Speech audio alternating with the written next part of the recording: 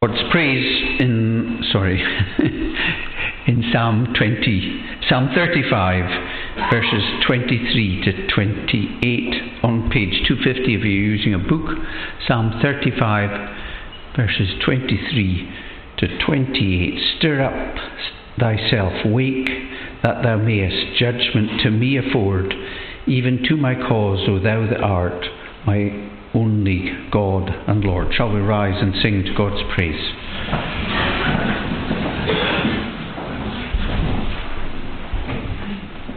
Stir up thyself, wake that thou mayest judgment to me afford, even to my cause, O thou that art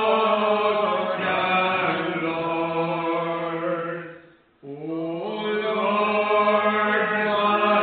my God, do thou rejoice, affirm thy righteousness, and let them not their joy against me triumphantly express,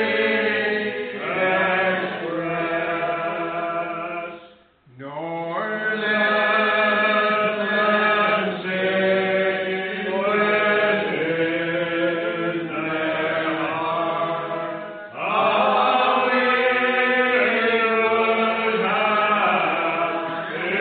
his thought, nor suffer them to say that he is swallowed up by us. Shamed and confounded be they all that catch my heart are glad. Let those hiding fear and do boast with shame and scorn be glad. Let them that love my righteous cause be glad and not cease to say that Lord be magnified, who loves his servant peace. Thy righteousness shall also be declared by my tongue. The praises that belong to thee, speak shall it all day long. Hey, as you know, I'll lead us in prayer, but as you know yourselves that you have to go directly through Christ to the Father, and tremendous things can happen in the next few minutes as we make our request to God. The effectiveness of the prayers of the righteous is quite astounding. So let's do that, make sure that I have to choose what to pray about, but brothers, sisters, you go directly to Christ to God the Father through Christ. Let's pray together. Our Father, we come to you and we know that we have one mediator and we see him seated on your right hand. Father, we want again to start this evening by worshipping you, by acknowledging that there is no one like you, that you've been good to us, you've been good to me, you've been good to us all, you've given us health and strength, and we ask that you would bless us this evening with a sense of your presence.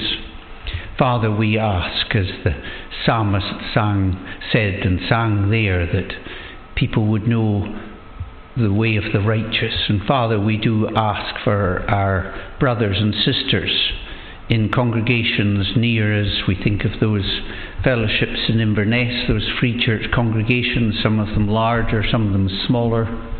And we ask that your hand would be there tonight and you would pour out your Spirit in an abundant way. Father, we think on other charges of different denominations. We think of our brothers and sisters in the Free Presbyterian churches there in Dingwall. We think on our friends from the Brethren and from the Baptists. Father, we think on churches like Inch's Church, and we ask that you would send your Spirit through these denominations and through the towns around us. We think on places like Torrengrain, where they're establishing a church this afternoon, would have met, and we pray as we swing to west my own church of Ferntosh and right through into Dingwall. And Father, the many places in the north, Father, where your word is scarce, where there is a famine of your word.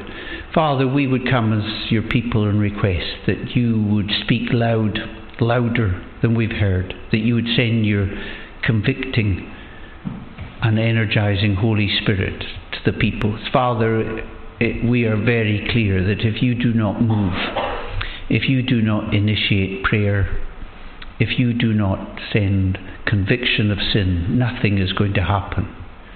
Father, we are entirely reliant on you. And we want to say that to you as an act of worship, but as an act, a statement of fact. That we are empty, that we are like branches totally dependent on the vine. And so, our God, we do ask that you would come. We've waited long. Some people here have been making this prayer for 70 plus years. That you would come in your power. The way maybe our fathers didn't see it, but our grandfathers and grandmothers saw it happen. And many of us from the island of Lewis of Skye have seen and heard the stories. And we have the books, Father, of what your right arm can do in power. And Father, we submit to you. We pray that you would use us, use this congregation, Father, in the way that you used congregations around here before. Father, we pray on for our land. We pray for the cities. We think in Aberdeen, Edinburgh, Dundee, Glasgow, these big cities, Father, and we think of the many other small congregations, as we said already, up in Caithness and Sutherland, Father, where we see numbers dwindling and the churches throughout our country pretending that all is well. Father, we do know that the predictions are not good. So, Lord, we pray you would not leave us, that you would come, that you would speak, you would act. Father, we pray you would raise up a John the Baptist to prepare the way for the Lord, that there would be a phenomenal revival somewhere that the BBC cannot resist talking about, that STV would have to show, that the newspapers would have to register, that this is a spiritual, lasting revival, and that your Son would be honoured. Father, we pray for those in our land. We pray for our governments. We realise that already the dice has been cast and a new Prime Minister will be appointed tomorrow and will be announced tomorrow and will be put into position on Tuesday by Her Majesty the Queen. And we do pray for whoever that is, that they would be touched by your Spirit. Father, we do know the ability of our people to resist you and to use your name in vain, but we pray as your people. Father, come to our politicians and our leaders in Highland Council, in Holyrood, in Westminster. Father, we are troubled with many things, and above all the indifference towards yourself.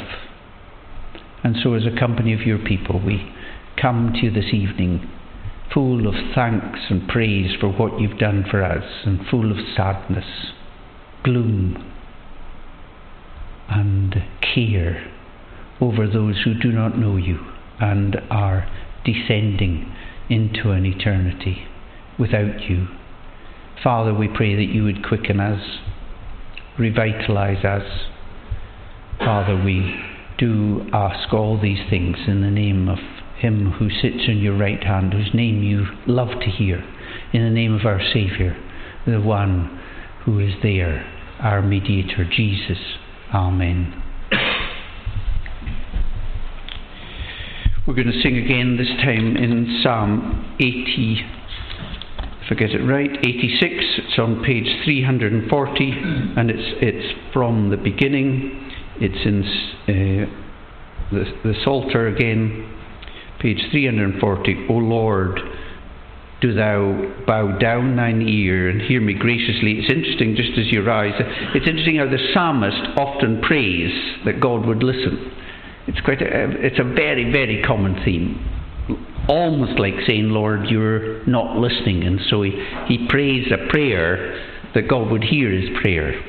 O Lord, do thou bow down thine ear and hear me graciously, because I sore afflicted am, and am in poverty.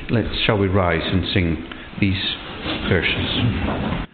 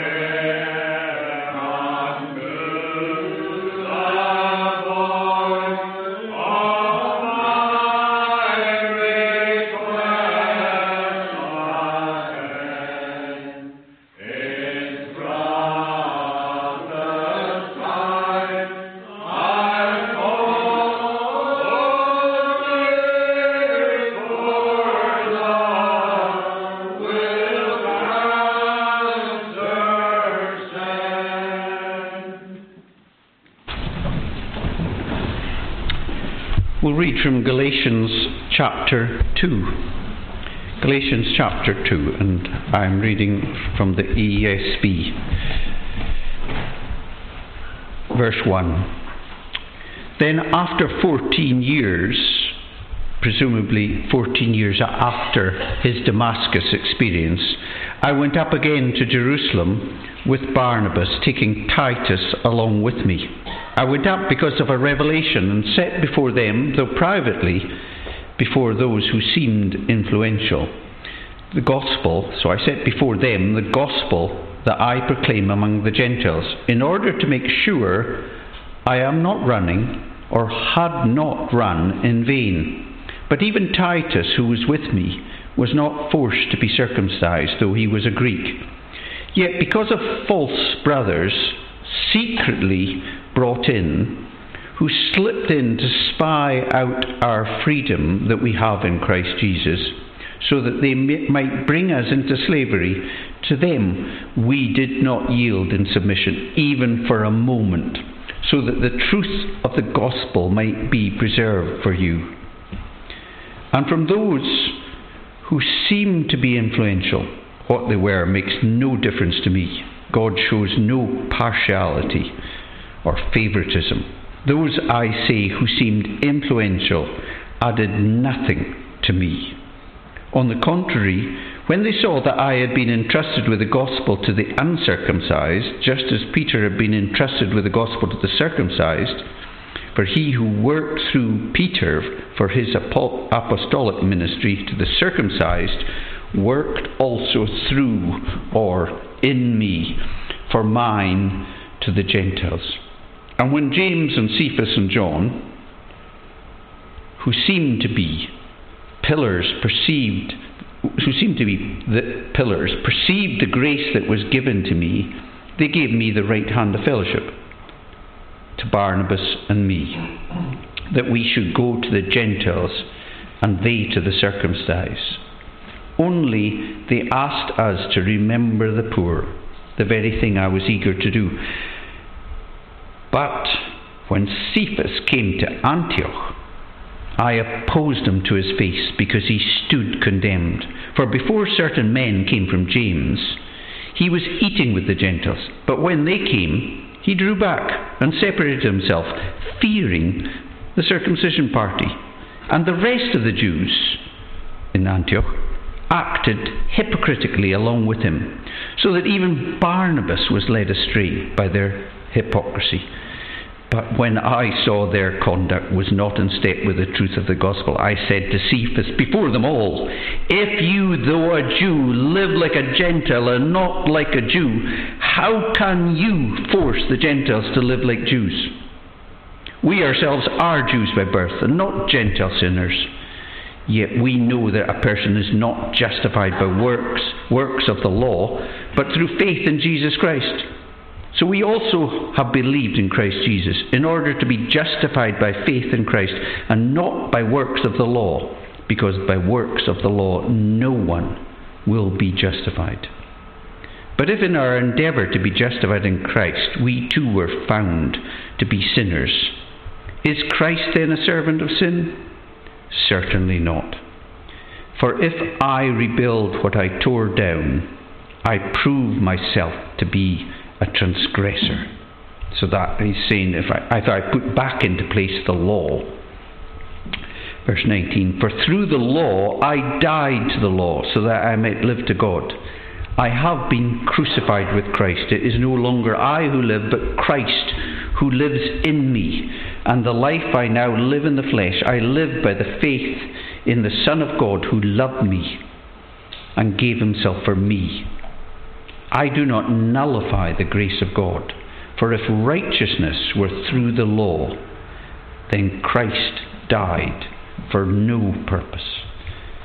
Amen. This is God's word, Galatians chapter 2.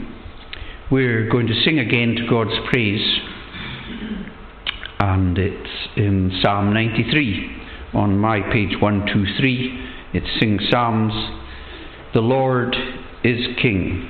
His throne endures, majestic in his height. The Lord is robed in majesty, and armed with strength and might. So the psalmist is saying to us here, as you people sing this psalm, recognize who he is.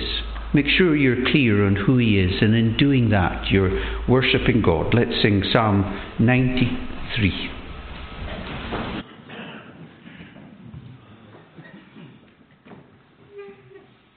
The Lord is King, His throne endures, majestic in His height. The Lord is robed in majesty and armed with strength and might. The world is founded firm and sure. Remove it cannot be. Your throne is strong, and you are God from all eternity. The seas, O Lord, have lifted up. They lifted up their voice. The seas have lifted up their wind and made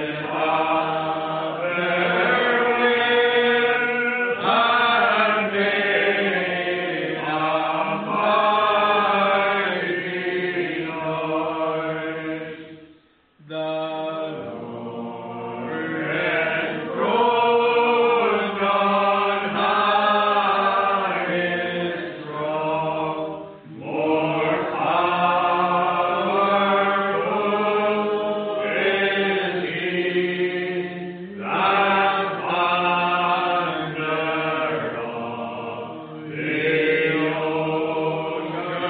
ocean's waves or breakers of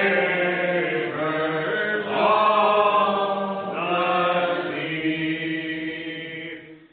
Your royal statutes, Lord, stand firm. Unshaken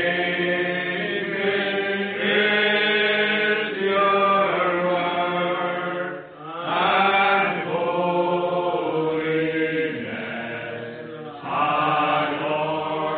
adorn your house for endless days, O Lord.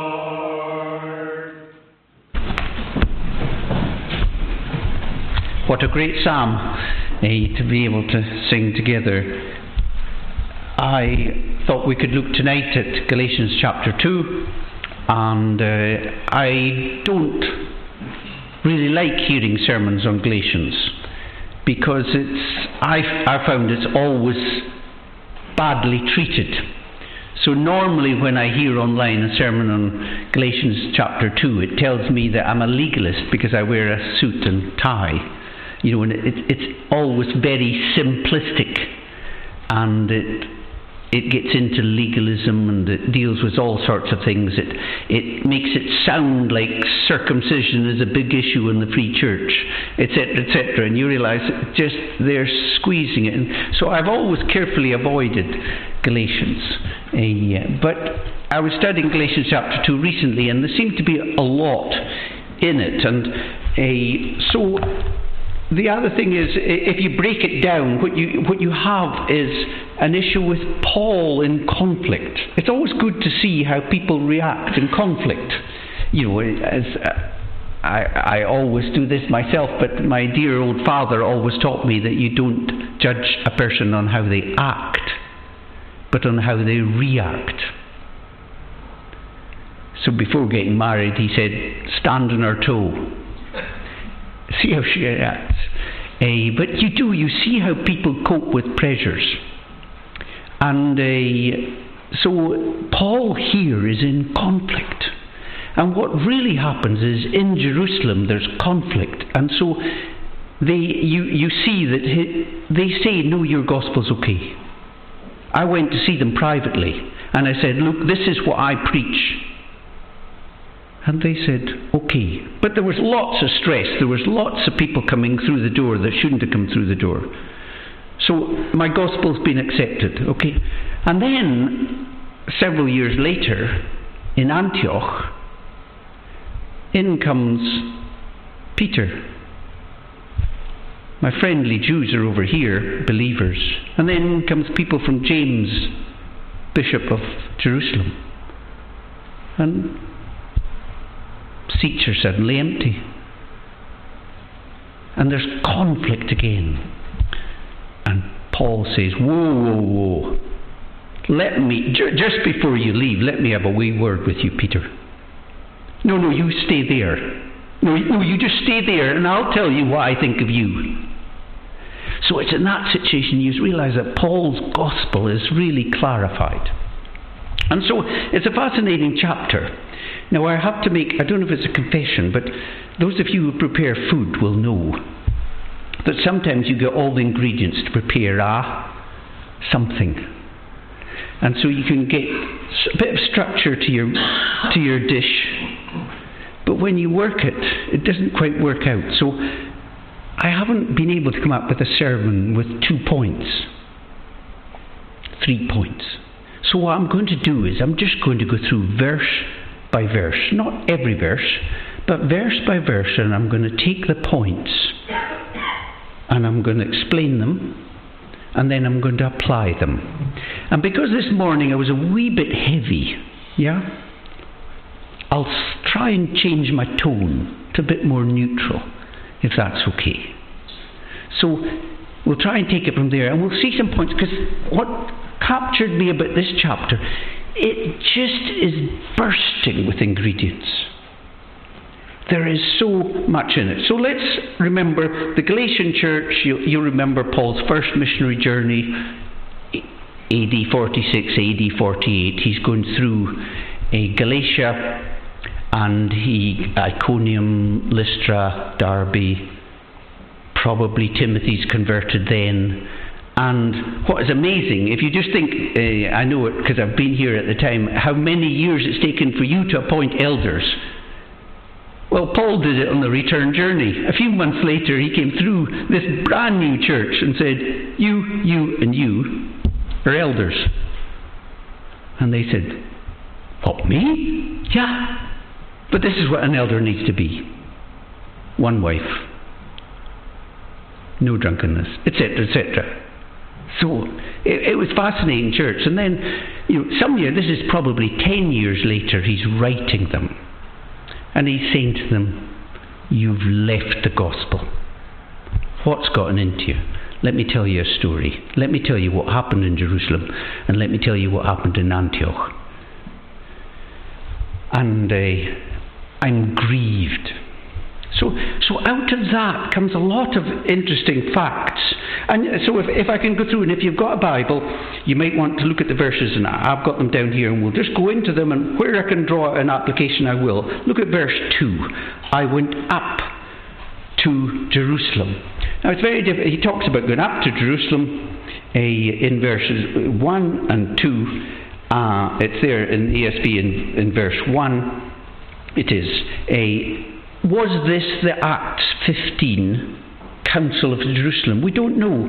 What's very strange, lots of commentators think this is the Council of Jerusalem, Acts 15. But it's very difficult to say it is, because you would have thought if it was, then he would have mentioned that a document was produced, a letter was produced.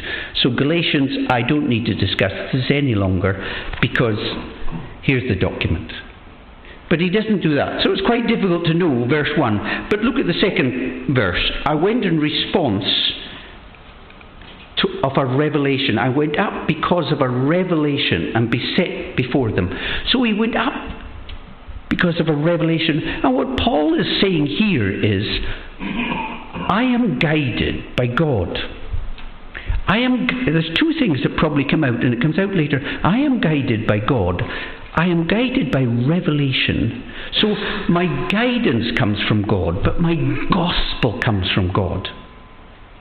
And later on, he's going to make a big thing about that my gospel. If you look at chapter 1, if you've got a Bible, verse 15, I'll just read it from verse 15 to 18. But when he who had set me apart before I was born, and who called me by his grace, was pleased to reveal his Son to me, in order that I might preach him among the Gentiles, I didn't consult with anyone.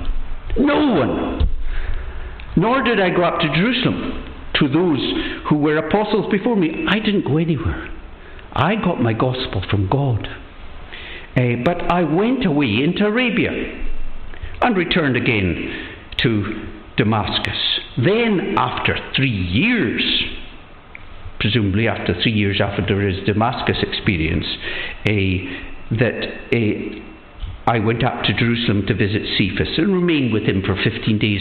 So one thing we need to realise is that the apostle got his gospel from God. That's what marks Paul out. I don't need to, he was standing here, I don't need to go to any of you and say, tell me what you think the gospel is about. I know what the gospel's about, because I'm an apostle. I got the gospel from God. And so we don't know how often or how much God met with the Apostle Paul. But we know, he says twice, I've put it in my notes, Romans 2:16, 2 Timothy 2:8, he talks about my gospel. This is my gospel. And we know the scripture is quite quiet on some meetings. For instance, one of the quietest meetings, so we don't know. Paul doesn't really tell us about when and how the Lord met him. Maybe in Arabia there, presumably in Arabia. But there's other meetings. There's that one great silence that comes up in 1 Corinthians 15 where they talk about after the resurrection, who did Jesus meet with? Well, it says, and I've jotted it down in 1 Corinthians 15, 3-5, for what I received, I passed on to you as of first importance, that Christ died for our sins according to the Scriptures, that he was buried, that he was raised on the third day according to the Scriptures, that he appeared to Cephas, and then the 12. Sorry? He appeared to who? Cephas, Peter. But what happened? Who said what? Let's leave that. Don't know. But before the Lord appeared to the other disciples, the other 11, he had a word with Peter. So was Peter ever? Let's just leave that. And so in the same way, we don't know what the Lord said to Paul, but we do know he came out of Arabia. He came up to Jerusalem. Very, very clear. Now that's the bedrock for Galatians. Do not play around with the gospel in my presence, says Paul. Peter? No, Peter, you listen to me. I'll tell you what the gospel is, because you are not acting in accordance with the truth. Because I know what the gospel is, because it's been given to me. And Paul is very careful about what he says about his interaction with the heavenlies. I've put down a couple of verses, 2 Corinthians 12, 1 and 2. I must go on boasting, although there is nothing to be gained. I will go on to visions and revelations from the Lord. And this is again, he uses what I was saying this morning. He doesn't say it's himself. We know it's himself. I know a man in Christ who 14 years ago was caught up to the third heaven. Whether it was in the body or out of the body, I don't know. God knows. Or 1 Corinthians 4:1. This then is how you ought to regard us, as servants of Christ, and as have been entrusted with the mystery God has revealed. So there's a driving power behind Paul. I was given a revelation of the mystery. And you know how in Ephesians and elsewhere he talks about the mystery being revealed. So I know something. Now that's the backdrop to Galatians 2. Galatians 2 is the big event. The Free Church would not be here if Paul lost the fight in Antioch. He records in Galatians 2. The gospel would be watered and diminished. And so this is a huge chapter for us. And so that's the sort of backdrop to a lot of what goes on in the letter of Galatians. You know, it's Paul saying, okay, come on. I can take you on. Because you see, I was handed this gospel directly by Christ. So come on, Peter. Come on, James's pals. Send on the Bishop of Jerusalem. I know the gospel, and you will have to kill me to silence it. You know, and it's a very powerful presentation that Paul gives throughout Galatians. So let me go on to what chapter I'm on? Chapter 2. That's one. If you'll see again, verse 2, Galatians 2, verse 2, if you've got, I went up because of a revelation set before them, though privately, very important, though privately, before those who seemed influential, the gospel that I proclaim among the Gentiles, in order to make sure I was not running or had not run in vain. And here is this man. Wow, he's tough. He's tough on the gospel. I'm certain on the gospel, but I'm not so certain on me. And so here is a man who's prepared to have himself questioned. You know, I'm just sort of thinking it now, when you do a academic presentation, you've got to do a WIWA, and you've got to stand before the great and the good and answer these questions. And here is Paul saying, I would like to talk to you because I'm worried that I might have run in vain. Now it's very difficult to know what he means by that, and the principle we want to look at is he's prepared to ask the question. So it could be, one extreme could be, is he then saying, look, this is my gospel, please check it out. That can't be, because the rest of Galatians is all about, I know the gospel. The other extreme would be that it could be, there's some questionable things in my life. There's some behaviours I'm a bit unsure of. Could you check it out? Now it can't be that, because he talks very clearly and very credibly about the transparency of his life. You know how I lived among you, he's going to say to the Thessalonians. You know that I was like a mother with a child. I hid nothing. You know me. So it can't be these. So what could it be? And the commentators are all debating on it. But it could be the middle ground. It could be this. I have worked harder than any of you. I have preached more often. I have been beaten more often. I have a team of men that goes from place to place. I don't circumcise the Gentiles. I have worked, I've preached right the way through here. I've gone to Athens. And I come to Jerusalem. And I see all these believers. And although I have suffered and worked and strained and prayed, I see very little. I see empty seats.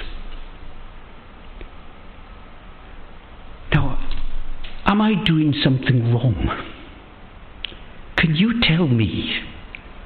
Is there something about the way I run my ministry that means that, well, you all have, your happy clappy times? I struggle. And so, you have that. Let me just read 2 Corinthians 4. Rather, as servants of God, we commend ourselves. This is him talking to the Corinthians, who are a wee bit uneasy about. In great endurance, in trouble, hardships and distresses, in beatings, imprisonments and riots, in hard work, sleepless nights and hunger. Peter, you haven't gone without a meal. In purity, in understanding, patience and kindness, in the Holy Spirit, in sincere love, in truthful speech, and in the power of God, with weapons of righteousness in the right hand and in the left, through glory and dishonour, bad report and good report, genuine yet regarded as impostors, known yet, etc., etc. He says, I have given this work everything I've got. And all of Asia have left me. Demas has fallen in love with this present world. But one thing we do know is that he was sure of the gospel and he was sure of his ethics. So it could be that. But the point I wanted to make with your good selves is, here is a mature man. There's many mature men in here tonight. There's many mature women in here tonight. Here is a man who was prepared to say, in private, with several, check me out. I'm asking you the question. Have I run in vain? Have I wasted my life? Am I doing something wrong? Now that is a big man who's prepared to do that. And so, my own notes when I was doing my own Bible study, do I ask myself that question? Am I always right? Whether on my theology, on my gospel, or on my ethics, or on just what I preach, what I am. Am I prepared to go and find somebody and ask them? Or do I just keep avoiding? Make sure nobody asks me anything.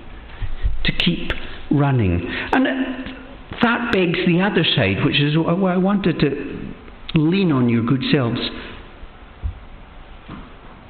For me, forget you, but is there a godly man or woman that you can go to? Is there a godly man that I can go to? Who will say, David, tell me, I'm listening. Paul said, I was ready to do that as a mature believer. And so one of the big issues as I was thinking about what we face is, I don't know about you, but I've got endless people giving me advice. People are always correcting me. I've got no problem with getting advice. Pointless, even if I never asked for it. Somebody's always telling me what I'm doing wrong. And that's one of the big dangers. You can get as much trivial advice without even asking for it. But getting serious, sober advice. Who do I go to? And of course here we see, if you look at verses 2 to 4, there's two groups. There's a private group that Paul went to, and there's what I've called a noisy group. We started here at 6 o'clock. Just say, all of a sudden the doors open and in troops a bunch of guys, which I've seen in other churches, listening. And that's what happened. These guys came in, noisy group, giving advice, trying to, you'll see it there, this verse 4, this matter arose because some false believers had infiltrated our ranks to spy on the freedom we have in Christ and to make us slaves. We did not give in to them for a moment. Here's a group of people very happy to give advice. Talk, spies. I never asked you for your advice. But they're more than happy to give advice. Now our world is flooded. You can't read a newspaper. You can't go on the television. You can't come into a church, but someone's going to give you advice. But where do we get the advice? You'll see in that private group, look at verse 7. On the contrary, this is the private group. I went and saw them privately. When they saw that I had been entrusted with the gospel to the uncircumcised, just as Peter had been trusted with the gospel to the circumcised, they saw, for They had worked, and they accepted. I'm trying to look at my own NIV, verse 7 it is. They saw, on the contrary, when they saw that I had been entrusted. So they recognized, another version, I'm looking at NIV, and it says the private group recognized. It's okay, Paul, you've been given, you're going to the Gentiles, Peter to the Jews. They recognized, whereas this noisy group of spies were giving all sorts of trivial advice that was going to take away their freedom. And it's the same with us, brothers and sisters. There's endless people giving infantile advice. But finding the man or woman of God that I can go to, turn it round. Being the man of God that people can come to, and not give them silly, trivial advice. You know, I put down, what would mine be if I could meet one of you tonight and you to say to me, well, David, tell us, what's your problem? What's the issue? I would say, I would like to know why my prayers are so ineffective. And just before you say it, I've had dozens of people say, oh, but God always answers prayer. Doesn't help me. True, but doesn't help me. I need someone to look at my life and say, David, let's think about it. David, he that turneth away his ear from hearing the law, even his prayer shall be an abomination. Have you turned away from hearing God's word? I don't think so. Well, then maybe it's Zechariah, David, when God says, when I called, they would not listen. So when they called, I didn't listen. David, what have you been doing with the guidance you've already been given? Is there anything? Is there something in your life that you've not... You know, that's what I need. I don't need someone to come along and pat me on the back and give me nothing. So Paul went to this group who he met in private. You know, and I can think of my own life. You know, and it's a sad state of affairs that I'm in. Because I think back to my days of youth and Charles Clayton, and when I would go to him regularly every week, and as he discipled me, I would go to him and say, Charles, this is where I'm at. I'm struggling to memorize scripture. I'm struggling to get peace in my mind to pray. He would say, well, let's look at the scriptures. In my days, more mature days, I would go to Eric Alexander and I would say, look, this is the issue I'm facing out in the mission field. And he would say, well, I don't know the answer to that. But let's think about it over the next few weeks. And I remember in probably 1982, 83, going out to India, flying to Bangalore and meeting John Ridgway. And he said, how long do we have before your flight? In deciding whether I went out as a missionary to India. And I said, well, we've got 90 minutes and then I need to be in a auto rickshaw, you know, these little three-wheelers heading for the airport. And he said, 90 minutes in deciding whether you come to India or not. Okay, let's pray. On our knees, on a stone floor, in BDA flats. And he and I prayed for 45 minutes. I've only got 90 minutes. What do you mean praying for 45 of them? But that's, you know, and I can hear him now. Oh, righteous Father. Went to glory a few weeks ago.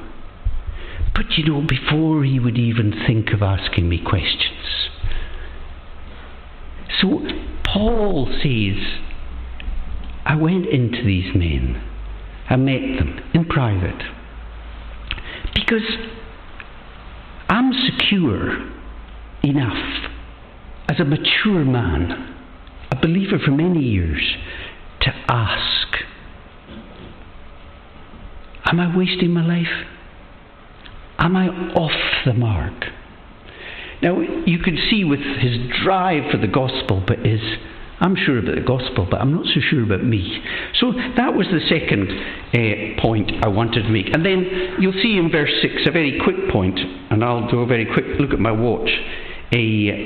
Verse 6, you'll see there, he says it several times, and for those who seem to be influential. Paul had a very strong view of those who held position: the emperor, honour; the king, honour; the pastor, honour. But as for people, as for your opinion of me, Paul said, doesn't matter. As for people's opinion of people, indifferent. 1 Corinthians 4:4. How does it go? I've got it written down. My conscience is clear, but that does not make me innocent. It is the Lord who judges me. I'm not even interested in my evaluation of me. And so you can see he's not terribly bothered about what you think of you. He's interested in what the Lord thinks. That's verse 6. Let's look at verse 8 as one of the ones I want to do. For he who worked through Peter for his apostolic ministry to the circumcised worked also through or in me. So this is a big issue for Paul. I can see that God's working in Peter. Can I just say that God is working in me? Or if you look at verse 20, if I go to my NIV, I have been crucified with Christ. It is no longer I who live, but it is Christ who lives in me. And the life which I now live in the flesh, I live by the faith of the Son of God, who loved me and died for me. It is Christ who lives in me. And so there is a power. There's something working in Paul. Paul's saying to you and me tonight, I know God is working in me. Now, brothers, sisters, let me be very blunt. There's a virus. There's been a virus. I've seen it in the last 2 years. Powerful virus. And it's a virus of my friends losing their faith. They've been going on with the Lord for 40 years. And they are now nowhere. I don't mean not coming to church. I mean, I no longer think that you're saved by faith. There's a virus. Maybe you've not experienced it. It's everywhere. With my university friends, with some of my Indian friends, with people I've known for years. There is no sense in them of the power of God. And that being so, I'm worried. I need to know what Paul knows, for Christ lives in me. And the life which I now live in the flesh, I live by the faith of the Son of God. They recognised that God was working in me. And so, does God's power work in me? And I'll have to flick through my notes faster. But Paul talks repeatedly about the power, that I may know him, Philippians 3:10, and the power of his resurrection. Do you know what Paul says, I'll tell you my ambition. My ambition is to feel the power working in me. And so that's what he wants to see. He wants to see that power. You'll be able to guess this quite quickly. But I recently had a baby lying on my chest. And her wee legs were going like this, as if she was uneasy. There was something unsettled in her tummy. This is just last week. And then all of a sudden I heard gurgle, gurgle, gurgle, and the wee legs went down, and I know she didn't smile, but it looked like a smile, and she said, there's something working in me. And brothers, sisters, so you need to ask me. I need to ask you. My Lord said, David, if you're in the kingdom, there will be yeast. You might lose your saltiness. But is there any evidence of life? Is something working? Is something driving you along? And I have to say that when I was preaching this morning and this evening, there is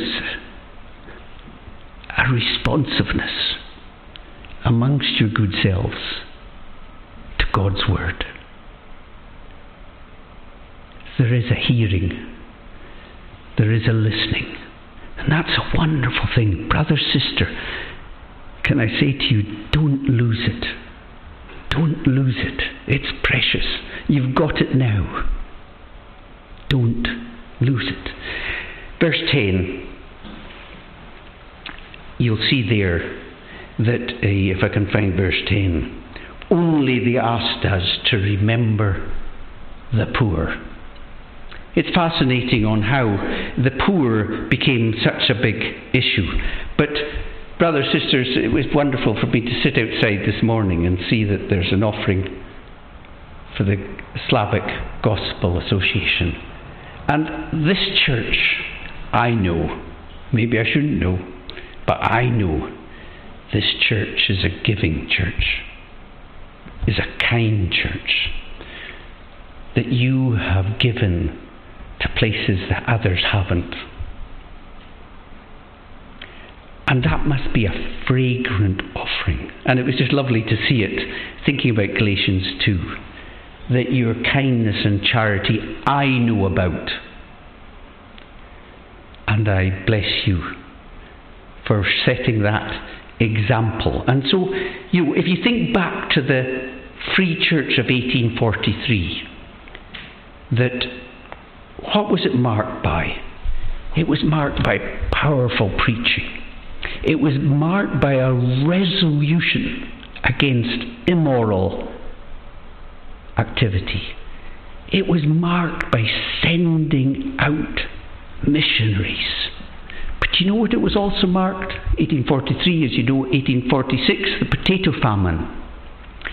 Every history book on the potato famine will mention the Free Church of Scotland. Let me read from Wikipedia. Maybe we shouldn't be quoting Wikipedia on a Sabbath, but here we go. The Free Church of Scotland, strong in the affected area, was prompt in raising the alarm and in organising relief, being the only body actively doing so in late 1846 and early 1847. Relief was given regardless of denominations. The Free Church gave liberally to the Roman Catholic population.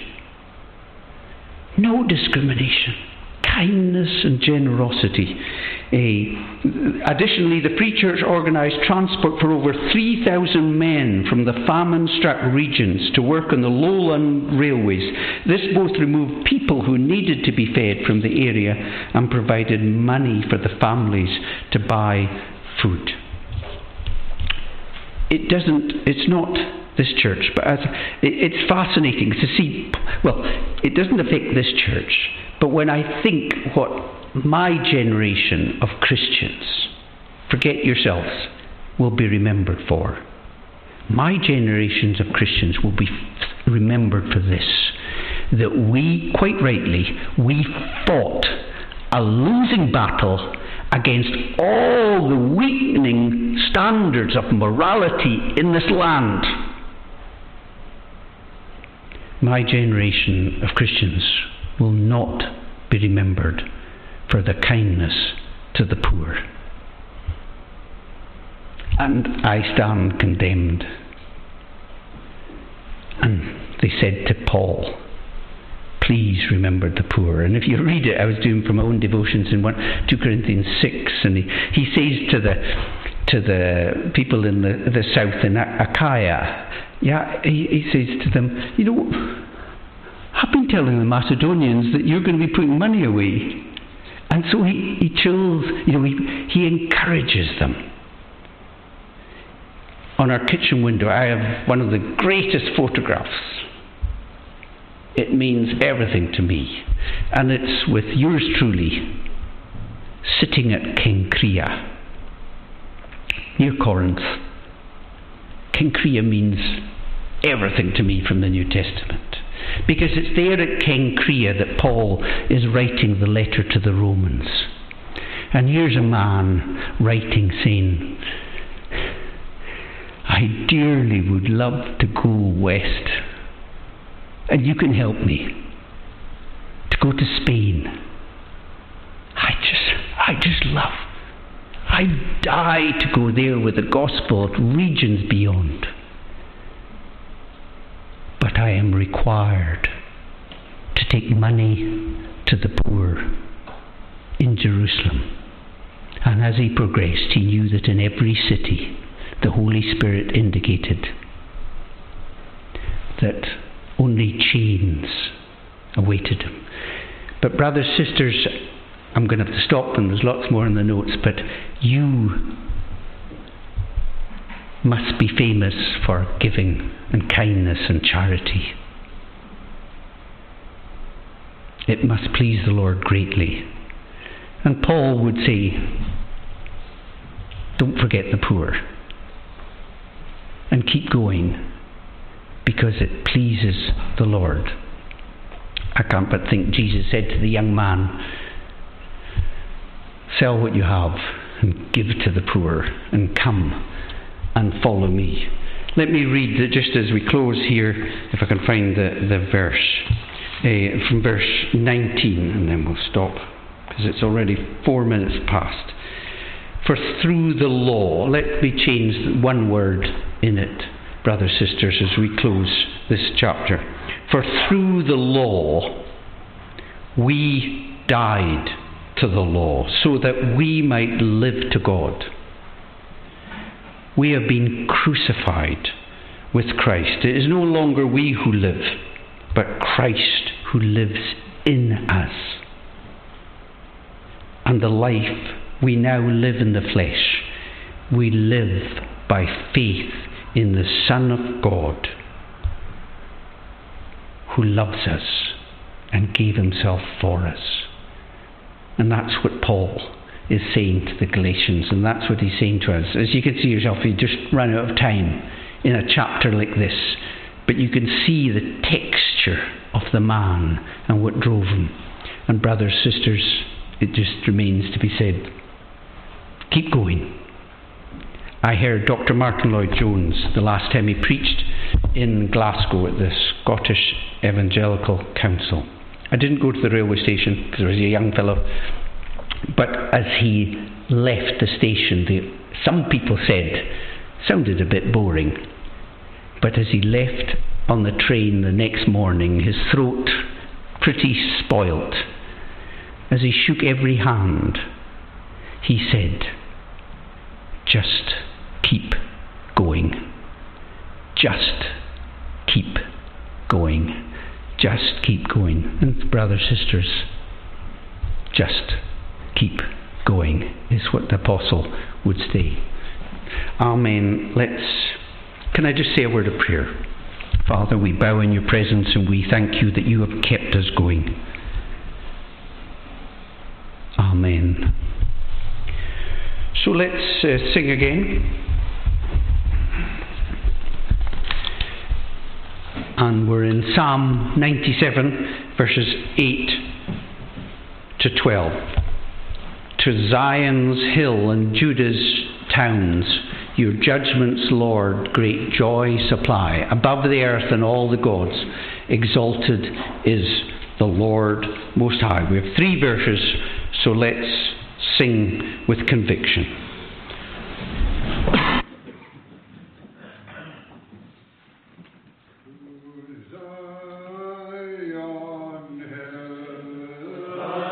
Your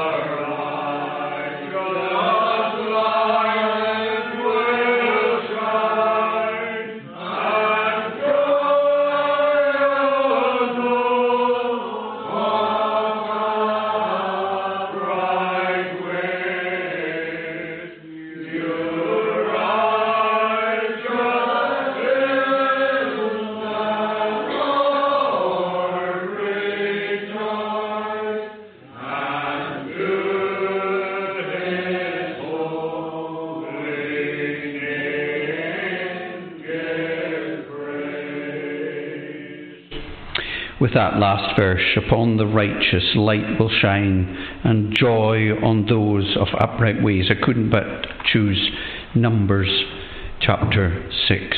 The Lord bless us and keep us. The Lord make his face to shine upon us and be gracious to us. The Lord lift up his countenance upon us and give us peace. Amen.